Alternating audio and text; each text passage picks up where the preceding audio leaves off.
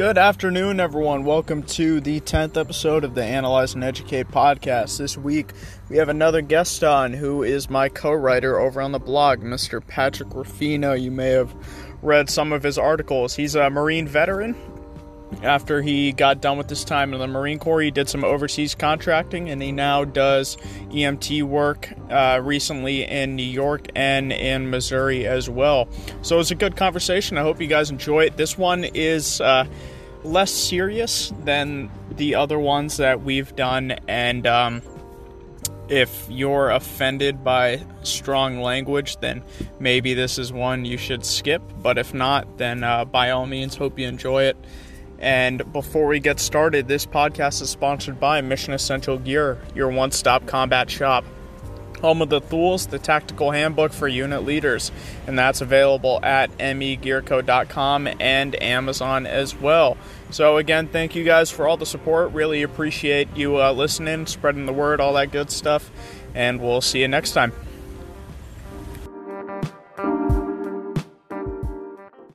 We in business. We in business. Mr. Pat, what's going on, man? How are you? Living my best life, man. Out here drinking my tea, watching the rain on this beautiful Missouri day. It's raining out there? Oh, dude, it's nonstop, man. It's miserable. Yeah, that honestly does not sound too pleasant. I bet it's humid too. Oh, dude, like it is terrible. That's why I'm wearing my Mission Essential Flamingo Silkies. Oh, little Ooh, yeah. little shameless plug right there. Little name drop. Nice of you. Yeah, man. Okay. Yeah, that's why, Big Boss says make content. We say how much. Fair enough. Yeah, Are you from, I'm sorry, did you say Missouri or Mississippi? I always forget. It's Missouri, right? it's Missouri. Yeah, Okay. no, I'm from New York. Okay. New York City. Gotcha. Yeah, Queens, New York. Oh, you're from Queens? Yeah. Okay, that's what's up. My mom's from the Bronx. I've never been, but that's where my family's from. My mom's side, at least. Yeah. My mom went to high school with Jordan Belfort. Really? So, yeah. Okay. So, That's pretty what's rad. up. Yeah. Hey, Yeah, I have a fan going on in the background right now. Can you hear it? No, Okay, I good. cannot. Yeah, just want to make sure it's like not messing with the audio. I'm like, my kid's asleep right now, like in the living room, so I'm in the bedroom right now that gets all the light, like the late Yeah. afternoon. So I'm trying not to like die here, pretty much. Yeah. No, dude. Totally. Dying is terrible, man. It's way less than desirable. Yeah, it's not preferable for sure.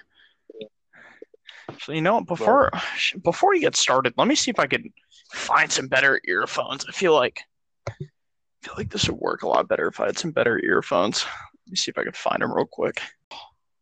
yeah, no, still sounds good. Okay, awesome. So for those who don't know you, you want to introduce yourself? I'm Pat. I'm one of the contributing writers at Analyze and Educate. Been doing that for a couple minutes. I work in Missouri in a nice little place with doing EMS, and I was in the Marine Corps with a very nondescript, non-notable enlistment, like most people, and I was an overseas contractor for about 3 years. Okay. Yeah, so you already for anyone who doesn't know, Pat here is my co-writer here on the blog, and has actually like pretty much hooked me up with all three of the guests that I've had on. So he's made all of that possible. So yeah, thank you for that for sure. No issue. And so we already touched on where you grew up, I guess. How long did you stay in New York? So initially born and raised, 17 years, left for the service, acted like a degenerate, when when I got out of the Marine Corps. Went back from 2015 to around, I'd say like February 2015 to around I think it was November 2015, then moved to Texas and then started bouncing all over the place from then. So, and then I went back for recently in April for the COVID response. I think it was like 34 days I ended up doing up there. So it's pretty rad for that. Okay, nice. And so, what made you want to join the Marines? My dad was on the job during 9/11. A lot of family members and whatnot were also like public servants. My family grew up in New York City, and my aunts were working around Ground Zero. So definitely that whole 9/11 situation really prompted me to that. And then I don't know, man, it was freaking stupid, honestly. It was just looking back on it, dude. I just saw the commercials, thought it was cool, and I wanted to join the service, and then I just thought joining the Marines would have been the best thing. And I think I had a friend who was going to join the Marines when we were like 8th grade, so I was like, "Fuck yeah, man, I'm going to join the Marines too." Like I knew I was going to join the military, and Yeah. so that was really it. No, man. I mean, that's yeah. No, it's fairly common for sure. Yeah. What did your dad do? You said he's public service of some sort. He was a New York City firefighter for a while. Okay. And then he started his own contracting company, just building and whatnot. So it's pretty all right for that. Okay, nice. And nothing too high speed, I hear it, man. What was your MLS? I was a airframe mechanic, man. I like I said, very nondescript enlistment. One deployment to Afghanistan, didn't really do much. 2013, it was a kind of the winding down of everything, and then that's kind of our age group when you talk to a lot of guys, like even homeboy who was on before me, Austin. Yeah. He's like a year and a half older than me, man, and a couple of guys I went to boot camp with, they were in the Marja push, mostly like Sengen, like 2011. But then after that, man, like that was really it, like I'm 26, 27 years old. All those guys, 28 years old now.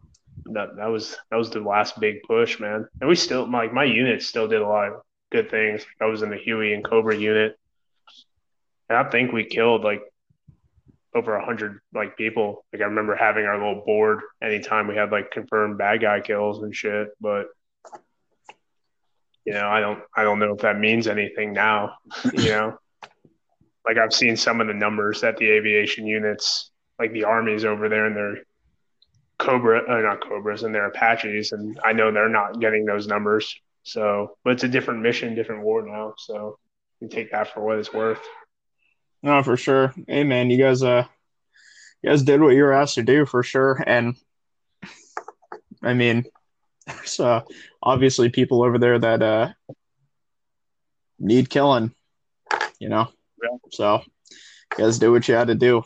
Well. So that was. Yeah, no. Oh, sorry, my bad. I definitely view it as being blessed, man, even to have the opportunity to go, like during my enlistment. No matter how, minimal I thought the experience was, it definitely helped me out further down the road, just on like other things, if that makes sense, as far as just like learning and figure like further down the road on my career and whatnot. No, I'm sure, and like I mean, there are a ton of dudes now that would have left an Afghan deployment, even in 2013, 2014. I went to Yeah, Kuwait in 2016, and we didn't do a whole hell of a lot. yeah. I mean, we were It's crisis response, and we kind of like ran up and down helicopters, in 120-degree weather, and that's pretty much it. yeah, Yeah, whatever, whatever. yeah. Like you got some cool like pictures. That's really about it at this point, man. Yeah, for sure, Like, dude.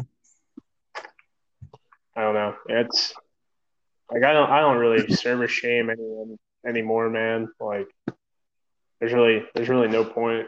I don't know. I think and Austin has touched on this when you talk to him, man. Just some of the characters you've met, you meet, especially on the contract, and some of these service members are just real ugly people. And like you can tell there's definitely a seek of validation for them. And Austin will know this guy's name. I'll call him the fuck out right now because I don't like him. His name's Dan Smith. There's 140 fucking Dan Smiths probably in the Marine Corps right now. So they're all. This dude was a 240 gunner allegedly. He was I don't remember what unit he was in. He was in the Marine Corps. He did a 2012 deployment, and he was like, "Yeah, man, I was always clearing rooms when I was over there." And With they were this like, "You, 240? yeah, exactly." And I was What? like, "Man, I'm not no, yeah, exactly, man. And I'm not no high speed guy." I was like, "Weren't you guys supposed to be like the last guy in, if that, or providing rear security like outside, like when you're clearing rooms?" And he's like, "Well, not in my unit." I was like, "Your unit's fucked up, dude." Unit's either full of fucking idiots or you're like the biggest bullshitter in the world. Yeah, dude. So that's a that's a good story. And he's like, "Yeah, man, I've probably been in more gunfights than anyone here." And like that was one of like the six things, like the first six sentences that came out of his mouth when I met Oh, him. God. And I was like, yeah, and I wasn't even like on his contract or anything. Like this guy had no idea who I was. Like essentially, I was a complete stranger to him. I'm talking to Austin or somebody, and that was like a sentence that came out of his fucking mouth, man. And I was like, dude, fuck this guy. You know what, man? One thing that I've noticed, and I obviously didn't do contracting, but I especially noticed it in the Marines, is like dudes like that will tell like the biggest BS stories to people that they'll never see again, like in their lives, that they just happen to come into contact with. So like Yeah, there was this dude, and I'm not gonna name him. I'm not gonna call him out. Even though I'll probably never hear this, but whatever. There was this dude in my company that ended up he got sent to S3, right? Um, just because I mean he like fucked up a lot, and that's not to say like I'm perfect, you know what I mean? By no means is I, but he fucked up a lot, and he was a dick, right? He pissed a lot of people off for no reason. Um, so they put him in S3, and then we were doing ITX out in 29 Palms, and I know me and a few of my buddies got put on road guard for that, right? So you like the units are out doing their ranges, and you kind of just sit out there in the middle of the desert and basically like no, make sure no one drives into the impact area and dies, right? And that's that's pretty much the whole reason why you're out there. that's a fun duty, man. I've played that game too. So Ugh. Yeah, it was yeah, fucking hot, but whatever. So yeah, this dude, like I said, was on S3, and I guess S3 did some lane training with some like MPs out there, right? It was like they're from like second LE out of Lejeune or something like that, and they did lane training like mount stuff.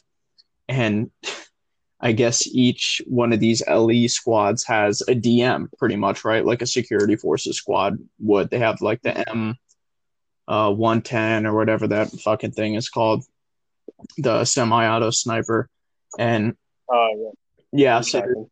this dude like went up to their like squad's DM and was like, "Oh yeah, can I hold the rifle? Blah blah blah, all this stuff, right?" And he's like playing around with it, and he's like, "Oh yeah, like I carried this in Iraq and Afghanistan, like we used to like shoot dogs with this and stuff like that. And it's like, okay, one, like, why are you bragging about shooting dogs? Like, who the fuck cares? And two, you weren't in Iraq and you weren't in Afghanistan because you're like fucking 21 years old at this point. You know what I mean? You weren't in Iraq or Afghanistan. Didn't happen. And so this dude, to get back to my point, this dude, assumed, hey, these guys are from Camp Lejeune. I'm never going to see these guys again. They don't know anybody that I know, right? So I'm going to tell them this BS story. And later in the day, that LE platoon basically like came up to our post, right? And they had a ton of downtime, right? So we were just kind of BSing with them. They're like, hey, do you know this guy so and so? And I'm like, oh, I'm sure I do, right? He's Mortarman, kind of my height, like white dude. And they're like, yeah, that's him. And yeah, they repeated like everything they told me. Like, yeah, is any of this true? Nope. Not a single thing he told you guys is true. Lied right to your faces about everything, man. Because he probably thought you guys would never come into contact with anyone that he knows, right? And try and verify all his BS. Yeah, I don't know, man. It's I don't know. I saw a lot of that, dude, and like everyone over embellishes because if you have like a semi-traumatic moment or something like that, like it makes it go way crazier than it really is in your mind. And I get that, man. And even when I tell some stories or talk to people, I'm like, I'll be like, in reality, the fish was probably like the size of my hand, but in my mind, it's the size of my body. And I'll poke fun at myself with that now, just because I guess I'm older and don't care as much. But it just gets kind of nuts, man. Like you always get called out. Like you always get.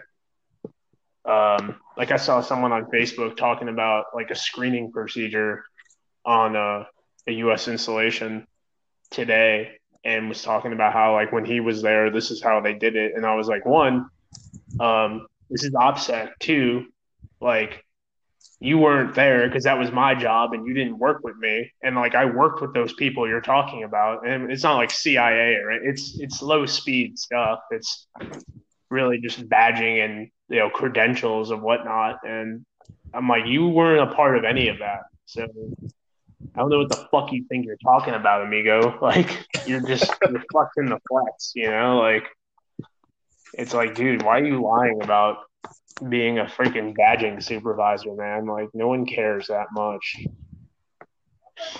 They don't even know that's a fucking job. Stupid. That's another thing I noticed, man, is like nobody cares, dude. Like nobody cares, who you are or what you did. Because why should they? It doesn't affect them. So these dudes that tell all these BS stories about how they were getting into firefights and fucking Korengal Valley or whatever BS stories they want to tell about places they've never been to. Like nobody cares, even if it was true. Doesn't matter. Like I've come across some people who know people, and it's like you're able to cross-reference stories and shit like that, and you're like, fuck, dog, like, what the fuck are you talking about, man? Like, stop being a little cockbag. Really, what it comes down to, it's like, you get fucking called the fuck out, man. For sure, dude. And I know, like, I don't know about contracting, but I mean, the military and especially the Marine Corps, dude, it's a small world. Like, I guarantee if me and you took enough time, we could probably find at least one person that we both know. Even though we served at different times, you could probably find at least one person. The Marine Corps is a very small world, dude. Yeah. I was in a medical field hospital, dude, in New York contract. And I met people who knew people of like that I didn't even know like were contracting where I live here. Mm-hmm. Like that were telling me like that were like, yeah, I knew this guy in 2008. He was from your bullshit ass city that you live in. And I was like, yeah, no, I know that guy, man. He's kind of a cool guy. Like I knew he'd been to Iraq, but I didn't know he was that cool. For sure. What's up? Yeah, man.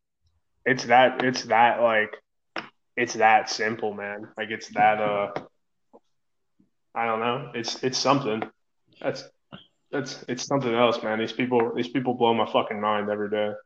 Like, I don't know, man. I hear it, dude. So I like the big boss. I don't know. I don't think he wants his name dropped, so I'm not gonna drop his name. But like I met him through one of my friends that I met in boot camp, right?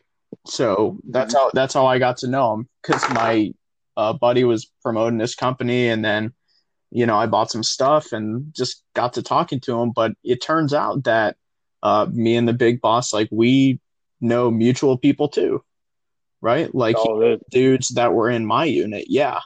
And we kept talking, and later down the line, we actually like figured out me and him actually met before when we were in boot camp. So it took me Okay. a while to remember that, but yeah, like me and the big boss, we knew each other in boot camp. Yeah, that's how the majority of my work I get, man. Like outside of like my normal scope, like now that I'm home and I can't leave as much, like it's all just fucking connections and doing good by one guy. And then he's like, hey, man, can you come by tomorrow? Or like, it's like not, we're being put in a moment where you're not fucked up and the right person sees that you're not fucked up. And they're just like, hey, man, like, I need you to do this. Now you keep going outside your scope a little bit, or that's really how I've made the majority of my connections, the majority of my money, man. It's nothing too crazy outside of that. I promise you. Oh, for sure, man. So like there's I was gonna interview you, dude, and we've just gone on like off such a big like tangent, but I'm fine with it because it gives us stuff to talk about, right? So Yeah. there's this, and I don't want to name drop them yet, right? Because I like literally just hooked up with these guys like today. Like I'm still very new to this, but there's this group of like writers on. I found them on Twitter, right? And they kind of talk about like some of the stuff that we do too, but I think they're a little more detailed. Um, and yeah, like I read their articles because they're really interesting. And then this dude followed me on Instagram, and I checked out his profile, right? And he like just happened to be the co-founder of this group whose like posts I've been reading. And I tell them like, hey man, I'm reading your guys' article right now. Like it's really interesting. It's really cool. And he's like, oh well, let me know if you want to do some work together. Like, yeah, I definitely do. So Yeah. No, 100%, man. Like it's something else. I don't know, man. It's really comes down to, and I don't know if I've listened to a bunch of the Rugi podcasts that he's been on, but it really comes down to just not being a fucking dick. And a lot of your issues go away, man. Like if you're just not a fucking dick and like you're semi respectful to people and you just do the right thing, like usually half decent things happen. I'm not gonna say good things happen to you because there is a lot of luck in there, but like usually half decent things happen, especially in the whole military, even freelancing, EMS, medical fucking support, contracting. Like you will get fucked over by someone for being nice, but like I've been fucked over, and the people who fucked me over aren't doing too hot, and I'm doing way better off, man. Like no matter how cutthroat it is, there's always someone who's gonna see that you weren't a piece of shit and will take care of you. yeah, I hear it. You're like That's how you're I gonna feel. rarely piss people off by being a good dude. You know what I mean? Again, like Yeah, some people will take advantage of that, right? A small percentage of people, but in general, you'll probably end up doing pretty fairly decent, I guess, at least. yeah. No, it's definitely. I don't know, man. I, I'm doing pretty all right, and I like to consider myself. I don't know. I like to consider myself a pretty okay dude. So it is what Well, it is, Pat, I man. think you're for what it's worth, I think you're a pretty okay dude as well. Well, you're kind of paying me, so something's doing the right. Something's going okay Fair for enough. me. But Fair enough. yeah, man. Oh, making big moves, man. For both of us. No, I like it, man. I'm definitely like starting to notice some decent growth, both like for the both of us and then for the company as a whole. Yeah. Yeah, like I'm getting some random DMs, man. So that's good. I had one guy call me a fucking loser, and I was just like weird facts. But he didn't have a fucking profile, man. So I'm pretty sure it was Dan Smith. So fuck you, Dan Smith. You This fucking dude dumb bitch. just like your mortal enemy or what? No, I just think he's a dumb bitch, dude. Like he was talking about how fucking cool he is. Well, we had details going to Kabul and whatnot. He's like, I don't leave the wire anymore. Those days are over. And I'm like, bro, there's mad snacks out there. He's like, you know what else there's out there? Bombs. I'm like, okay, but snacks, my dog. but fucking snacks. Afghan falafels and shit That like sounds that, good. dog. Actually, I could go for a good falafel right now. Dude, these like these weird like shawarma fucking bombs that my guys used to give me. Fucking awesome, dude. Like like that was probably the best part about me being overseas, man, is the amount of food that they would just hook me up with, man. That's Yeah. so that's my cat, by the way. He's from Afghanistan too. Is he actually? So yeah, no, I brought him over. He got blown the fuck up. Jesus. I don't know. Yeah, no, so he was in this place called Green Village, which is like fucking a beautiful, beautiful oasis. And I was there like the day before, the day after, or some nonsense. Well, I leave, it gets blown the fuck up. Um, and he was one of the cats there. And like they have cats all over this place, and people used to feed him, give him chicken. Well, I remember him when he was born. Well, apparently he didn't die, which is uber cool. And yeah, man, I brought him back, dude, through this awesome group, which I'm trying to work with and hopefully go over and help them do cool guy stuff, smuggle animals back into the first world. But yeah, dude, his name is Cib, CIB, because he's seen more combat than most people in the He's seen military. more than me, that's for sure. So yeah, so his name is Combat Infantry Badge. Cib. I like it. Yeah, no, he's a little fucking. He's got some terrible PTSD, man. It's pretty hilarious. So he'll just be in the middle of the night, just start screaming, and I'm just like, "You gonna make it, Chief?" Jesus Christ, dude. Dude, yeah, like he'll come up on me and start like snuggling up to me, and I'll go pet him, and he'll just scream in my face and run away. So it's cool, man. And there's a lot of animals over there you can bring over in this group. And once it's going to be one of the future people I'd like to bring on. But this group is doing a lot of good work out over there, man.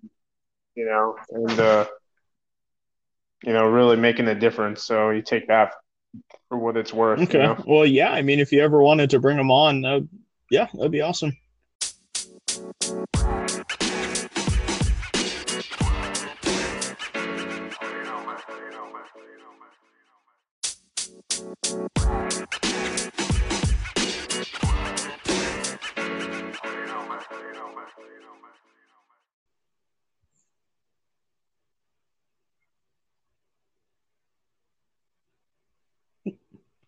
So. Hello, can you hear me? Yeah, no, I'm still with you. Okay, for sure. Yeah. Making sure this thing's still working. Yeah, no, it is. So, what'd you do right after you got out of the Marine Corps? I moved to Charlotte, North Carolina, and I coached football at a charter school, which was a ridiculous adventure that I went on. I went to school for about like a week and a half at a community college that I think it's called like Central Piedmont Community College. Got in some trouble, did some dumb stuff. Started working at a strip club, started running the strip club, um, and then eventually moved back to New York, man. And then that's kind of I started like doing like repoing cars and whatnot. And I just started working for people, like doing like private security, like driving these people around. And that's kind of how I started doing like all the security work and whatnot. And a buddy of mine, man, he was doing the contracting thing, and he was like, he was in Kuwait, he was at Arif John, and he was like, yeah, man, I'm making like, and I'm like 21, 22 at this time, man, maybe 22, and he's like, man, I'm making like 70, $80,000, not doing a goddamn thing, man. Like it's hot as fuck. Work 12 hours a day, 6 days a week. But like, dude, like on that seventh day, you act like a fucking party animal. And I was like, all right, man, like I'm not really into that. I'm gonna go to school. I'm gonna do something, like kind of fell into that rut of like go to college, get a job type thing. And I'm working all these like side hustles and like, I'm making a decent amount of money. I just kind of felt fucking miserable. Went to school, um, still doing the security thing. Like a couple protests happened in New York, so I ended up working as a driver, like driving around a couple big wits that I had no business driving, and like we drove into like one of them protests, and it was like in Game of Thrones where they drive into the riot, and then like a damn mind, and I had to do some like weird maneuvers to get out of that. Just like find my way into a hotel and like, hey man, just stay the fuck here for the rest of the night. So, um, this is still like mid 2015. Eventually, I got down to Texas, and I was still in the bar scene, not really doing much. And then I kind of had like a little realization. It's probably middle of 2016. I was like, man, I need to. I was going to school online. I graduated, got my associates, and I was like, dude, I don't know uh, what the fuck I'm doing with my life at this point, man. I'm gonna go travel. I'm gonna go see some weird things in the world, see some shit, and then get the fuck out of my comfort zone. Really, that's pretty much what happened. So I just on a whim, I applied for a Kuwait job and I applied for a Kosovo job, and I took the Kosovo job because it called me quicker. Okay, nice. So what'd you do over there? So that was a Force Pro gig. So just pretty much it was a standard guard element. After about a month, I got air quote we'll call it promoted to the FPOC, which is just a fancy BDoc, and way more. And so I was able to do all that shit, and I was able to do like run the ranges, and do the medical on the ranges, and assist the OIC. So I got to do like a decent amount of like shooting and whatnot. So I learned how to actually shoot decent, and like learn some decent stuff. And I was there for about 10 months. Um, and I loved it, man. Like I got to travel a bit. Like went to Greece. Kosovo is a little landlocked country that became a thing in 2008, and it was a spawn of the fall of the Yugoslav Republic. So it was pretty cool to see a lot of remnants of the war, because that war only ended in the 90s and fighting still was going on for years after. So it was definitely a cool thing to be a part of, to see. And we did a couple cool things like the DanCon, which is a 50-kilometer ruck, which is like their PFT.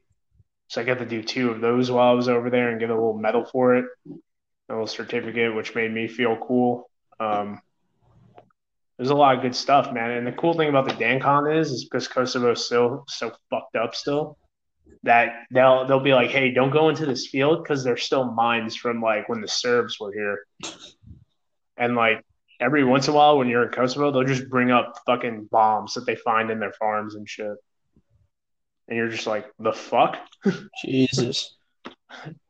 So you got this random like Albanian dude who just brings up a fucking bomb, and you're just like, "Hey man, put that over there, and we'll call EOD in like 5 minutes."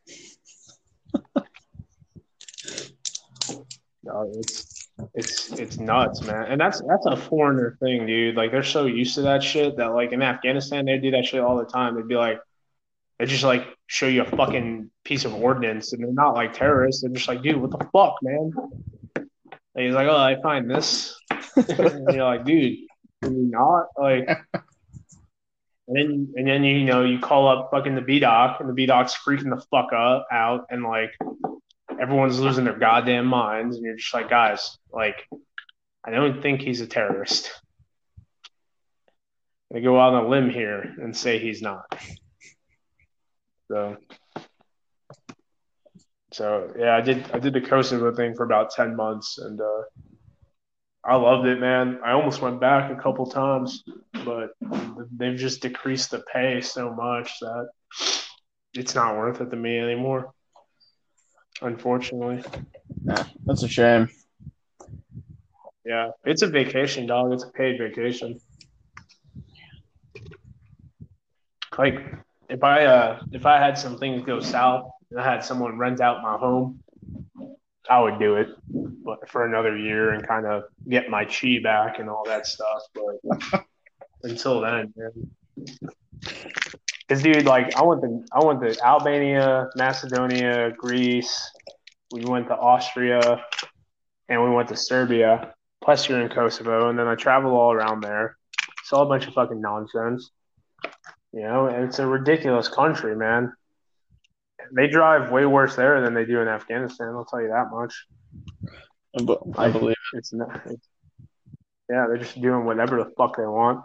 They got these things called Kosovo Harleys, which are like tractors that they morph into becoming like tricycles. So like motorized tricycles that they put like a trailer on, and that's a taxi cab, dog. And they're just shuffling people up and down the road. That doesn't really sound like it's the safest thing you could drive. No, man, it's not. I'll find a picture, man, and show you. But yeah, it is the most beautiful thing I've ever seen. Oh no, dude. What was Macedonia like? So I was there during like some civil unrest. So you have the refugees coming, which I was in a coffee shop once, and we saw a bunch of people just running through. And I was like, yo, I'm pretty sure those are a bunch of refugees that just ran through us, which, hey, man, like that's whatever. And because they all come up through Greece, funneled from Turkey, you know, so they're running through there. They have a bunch of beautiful like statues, and like everything is given to Alexander the Great and Philip of Macedonia and whatnot. But if you go to the Greece-Macedonian border, like there's a bunch of like people who are just yelling like fuck you, and they're like Alexander the Great was Greek, and they're like no, he is a Macedonian. And you like throw in Bulgarians in there who are like, you know, like the Bulgarian Empire was actually Macedonia, so Macedonia isn't even a real country, it is Bulgaria. So in theory, Bulgaria is actually Alexander the Great's home. And you're like, bro, none of this shit is fucking real to me anymore. I have no idea what the fuck you're talking about. I wonder if there's even that much of difference between like ethnic Greeks and ethnic Macedonians. Who the fuck knows, dude? Like dude, I have no idea, man. And I used to get into these arguments in college all the time. They're like, if we were just one race, there would be no wars. And like, because this one girl was talking about like there needs to be like a mandatory percentage of like interracial marriages. I was like, one, that's fucking terrifying to mandate this shit. Two, have you heard of fucking Yugoslavia, my dog? Did not work out too well. Or Austria-Hungary, man. How about anywhere in the fucking world, dude? Jesus. You want to know why we know who the fucking Iroquois and all them shit and all these Muskegee tribes are? Because they killed everyone else who they didn't like. That's all this shit is, man. Like it's just another dude fucking murdering another dude, and we've in like a society we forget that like how terrible fucking humans are, man. Like Yeah, humans are pretty awful. it's yeah, we do a lot of fucked up shit, dude, and that's like, and that was probably the best part about Kosovo, man, is like you saw like as recent and as recent as like in the mid 2000s that's where that war was, man. Like that's how fucked up everything was. Yeah, in coaching from all the Balkans. a little bit about It gets forgotten. in my class last semester. It was like some poli-sci class. And there's still a lot about that area, like in the 90s and early 2000s, that confuses me. But like some of the stuff we learned, just horrifying, man. Absolutely horrifying. Oh, like I've seen like some of the mass graves in this place called Mitrovica.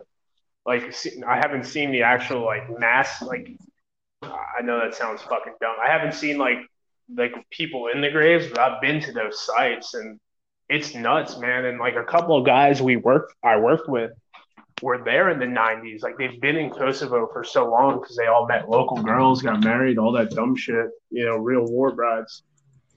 And there was this thing called UNMIK, which was United Nations Mission in Kosovo. Yeah. And they did all that fucking shit, man. And they were like, dude, it's fucking nuts how fucked up this place is. And it's like, I guess, dude. I don't know what to tell you. So, like Bosnia, the same thing, man. A lot of those guys who are in Bosnia say the same thing about how fucked up it all is. But it was cool to see that shit, though. Like it gives you a new perspective.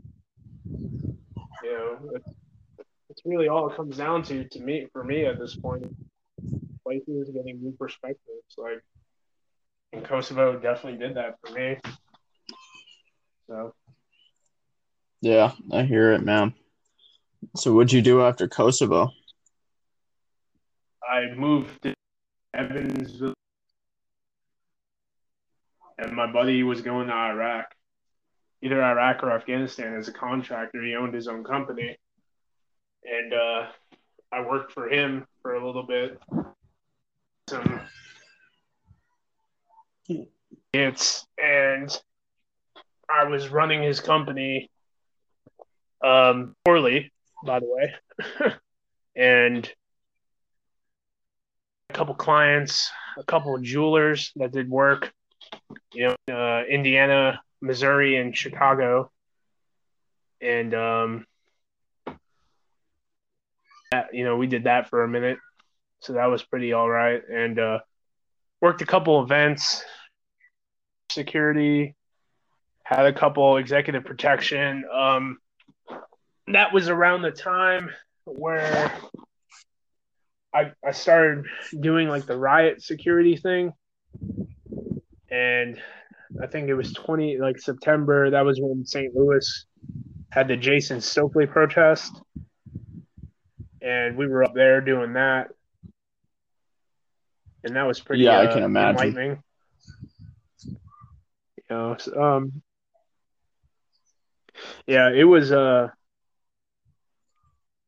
was different, that's the only thing you could say. It was different. It was something like I was up there in New York 2015, 2014 during like the Occupy movements and shit, and saw a bunch of that protest when like Eric Garner got fucking killed and all this shit. And it's like, man, I don't know, dude. To think I thought that was bad, and then to think like coming here, like where we are in 2020, it's like I'd fucking laugh at myself. But all the protests and riots are the same fucking thing, man. It's like everything's cool till 9:00, and then a lot of people turn into werewolves and just start acting crazy, and you're just like you're kumbayaing with everyone for 5 fucking minutes, and then it's like, all right. Well, yeah, what happens, Like me and Rugi talked about that a little bit. We touched on it a little bit, but it's like I think with especially like protests in Western countries, right, that gen- generally start off peaceful. There's really three types of people at the protest, right? So Yeah. you have, excuse me, so you have people that are legitimately there to peacefully protest, right? Person number one. And that's a good amount of the people that are there, right? But not everyone and not even really a majority. I'd say person number two, which is the majority, is really just someone that wants to be a part of something, right? Yep. So, hey, it's a Yeah. crowd of I people I agree with that. doing something. I want to be a part of it, right? And I'm not, what's up? Well, you got to think, when is this happening as well? This is happening during a lockdown in which hundreds of people, or excuse me, Mm-hmm. millions of people were stuck at home to do nothing. Like this wasn't. I don't want to say it's an excuse, but this was, people riled up. This is people who've lost money and homes, and well, not homes, but lost money and their jobs and and they've been told, no, you can't go to the bar for the first time in 15 years.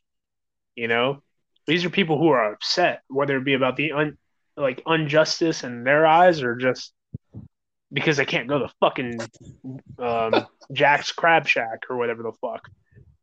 No, So and now this is you're an excuse to 100% go right, out. and I'm not saying that's a good or a bad thing, right? I'm not trying to give my opinion on it, but sorry, I lost my train of thought. My girlfriend. No, you're saying the people who just want to be a part of the For history sure, or just for see what's sure. going on. And then there's person number three, right? Which is definitely the minority of the three, but it's the most active. Is the people that take advantage of the protests, and Yeah, they're the ones that start the rioting, stuff like that.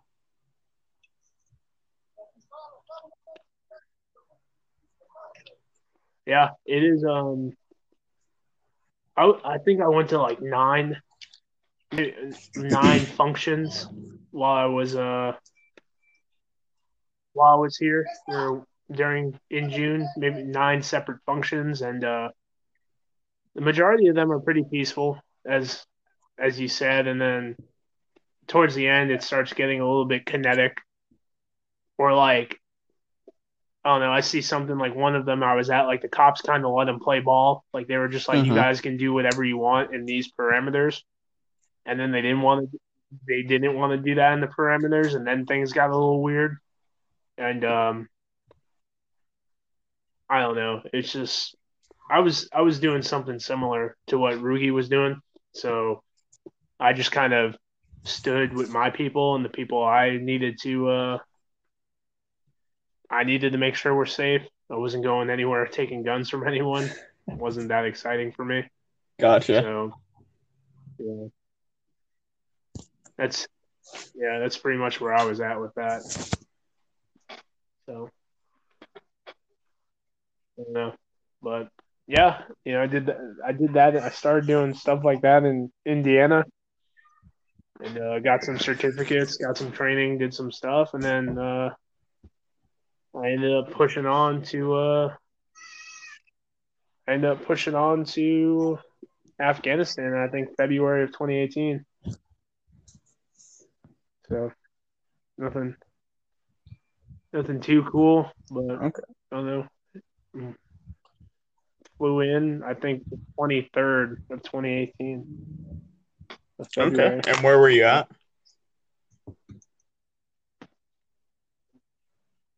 I was in Bagram.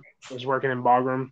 Um, I got there about 7 or 8 months before Austin.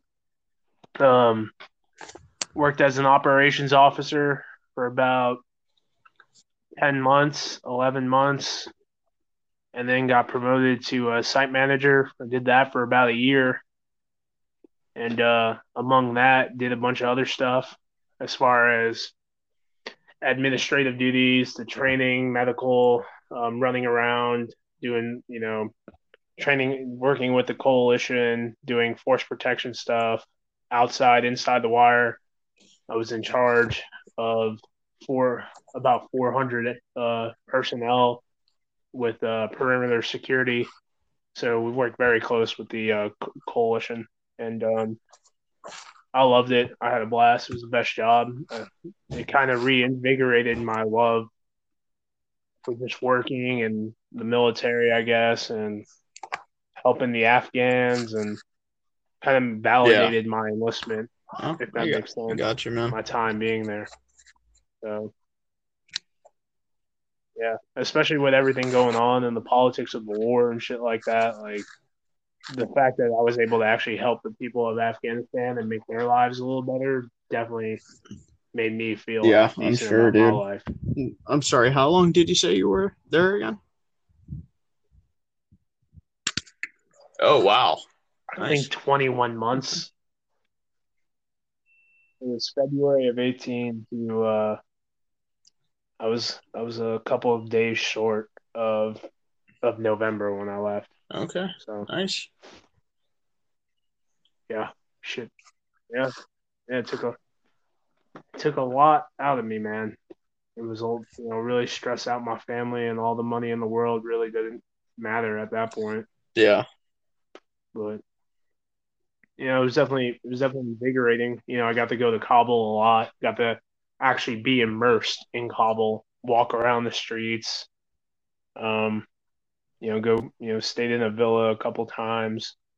Got to go to the smaller places. So that was the privilege of working for a smaller company, and one that kind of let me do whatever I wanted. So for a while, and was able to come in contact with some good people, and hopefully was able to do some half decent things for people while I was there. Gotcha. So you and Austin with the same company? I couldn't remember.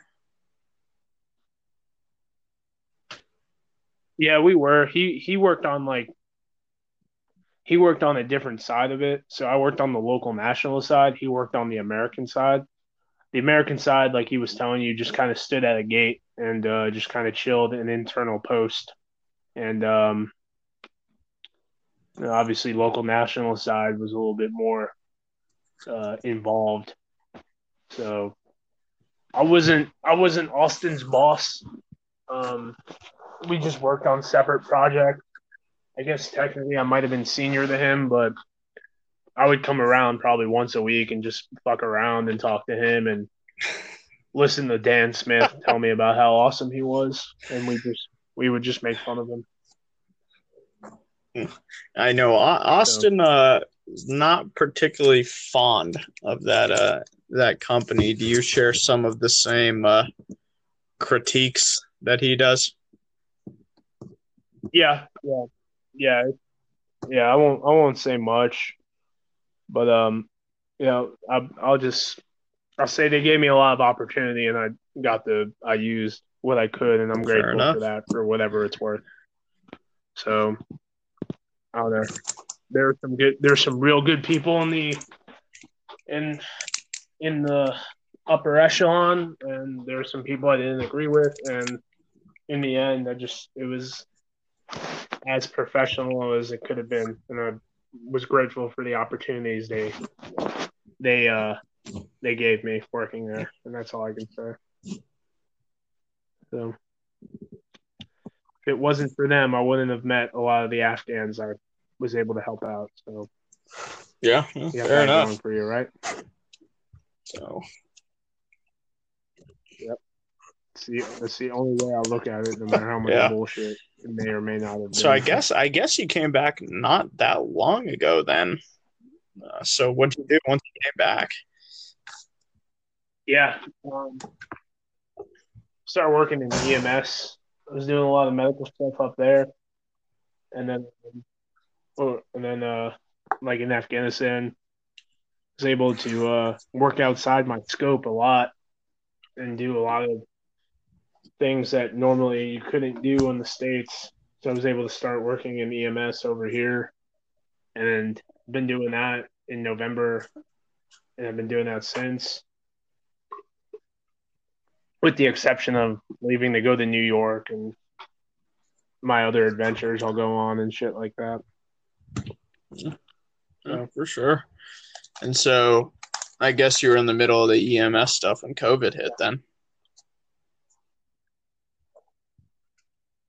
Yeah, no, I started so being from New York and going to high school up there, I started talking to people who were involved with it in March.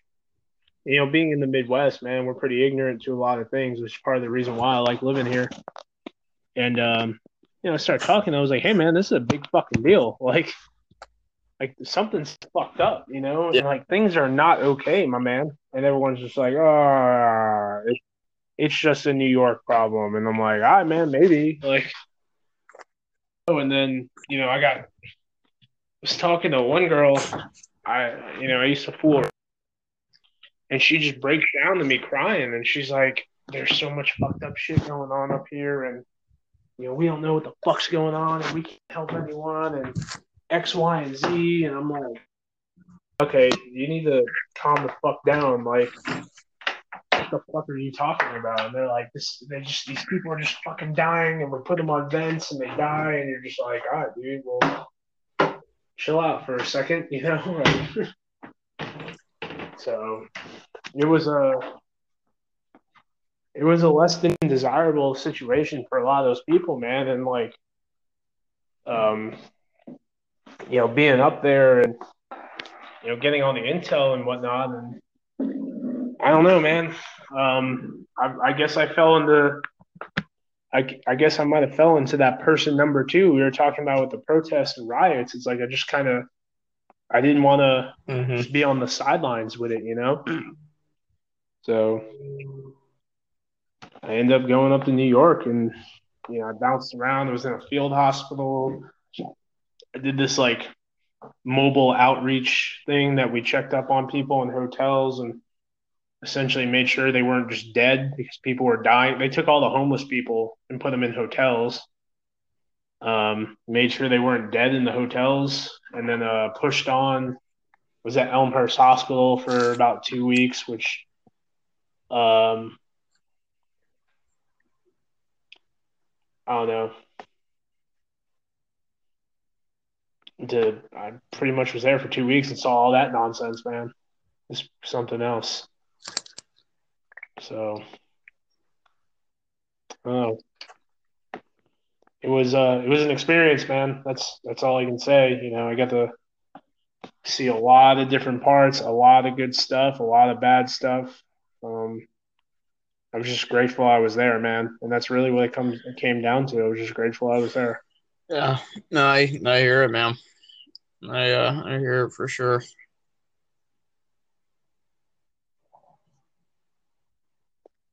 But I wouldn't change it for the world, man. So I don't know. It's good to say I was a part of it. Yeah, That's and I really what know it comes in down New to. York they needed people bad. Yeah, there was a lot of mismanagement of what was going on up there, and they could have did things a lot better. But I don't know. Ultimately, the people who were there did the best they could with what they thought was right. And I know I kind of sound like a politician, but I'm sure no one wants to hear me just rattle off fucking fuck all these people. So you take that for what it's worth. Oh, hey, this for some reason with this app they only let you do an hour calls. So we're at 58 minutes right now, and then it cuts you off automatically at an hour. Okay. So what I'll do is I'll end this real quick, and then I'll send you another link if that's cool. Okay, let me go ahead and do that right now. Yeah, no issue with me. Sorry about that. No, you're fine, man. You gave me time to start these peanut butter banana sandwiches. Fair enough. So, Unbeknownst to me, I have a time restraint, it would appear. Um, so I guess we could start wrapping it up here. I mean, obviously you got done with your whole COVID thing in New York, and now Yeah, you're back in Missouri doing the whole EMT thing. yeah. Living my best life, man. Writing articles and I don't know, just doing some of this, some of that, man. Checking out the occasional riot protest and moving on with my life, man. Trying in nursing school, so that's pretty cool as well. I hear it. I hear it. So what do you got going on now and in the near future? Well, definitely going to be writing more. Yeah. Definitely. I guess that's the past, and the future, and the present. Doing some more certs, looking to keep contributing, getting some more guests on. So for the 8 people that listen to this, definitely get real excited to hear some real fucking pretty awesome dudes. And we're just gonna keep on pushing out great content, man. And hopefully some good articles. Hopefully I keep doing some semi-interesting things to, I don't know, that 1 or 2 people want to read about. So For sure. I'm definitely excited for the lineup we got coming up for the podcast. I think it should be good. I mean, I would not have access to them if it wasn't for you. So that's awesome. I really appreciate it. yeah, man. And the articles too. I mean, that's perspective that I can't write from. Right. Yeah, no, I definitely, COVID kind of fucked up a lot of things for everyone. So For sure. I had some trips lined up, which would have made some better articles and better guests. But in the end, still got to make some experiences, and I'll be writing about them shortly. So just kind of grinding through the last part of school right now, and then I'll figure it out from there. So, Ugh, God. yeah. Yeah. I think I start school in maybe a month, maybe a little bit more. Not not looking forward to it, man. But oh well, it's got to be done. It's all going to be online again next semester. I really don't want to do that, but I also want to get it over with. Yeah, like I was talking to a couple of my friends, and I'm like, man, I have so much difficulty doing this online thing because it's for classes Yeah, that need to be in, fine. it's like science classes that need to be in person and whatnot, and I'm just like, whatever at this point, dude.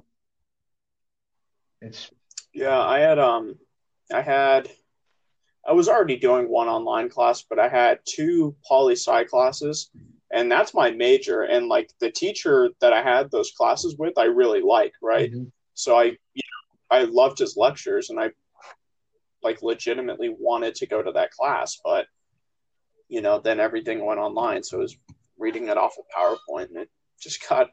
I mean, the content was still interesting, but it just wasn't the same. And then I had astronomy too, with like a lab inside the planetarium, or I think that's what it's called. Mhm. And it's only so much you could do with that online, Yeah. and only so much interest it could give you as well. Yeah, Yeah. I'm 100% in that boat, man. So yeah, I guess we're a little bit rushed, but yeah, we wrap it up, man, and I'll be around in the shadows, and then be co-hosting here and there for those who care. And Yeah, for sure. And yeah, I'm sorry, I had to cut it a little bit short. My kid loves trains, and there's like one right down the street, so we're gonna go take it to see it. But yeah, I mean, we'll definitely have you on again soon, because I know you wanted to co-host with at least with a few of the episodes that we got coming up, so that should be good. I'm looking forward to it. But dude, once again, thank you for having me on, man. Really. Well, yeah, thanks for coming on. It's good to talk to you. Thanks, always, dude. Went off on a few tangents, but whatever. Yeah. All right, dude. You take it easy. Hey, you too.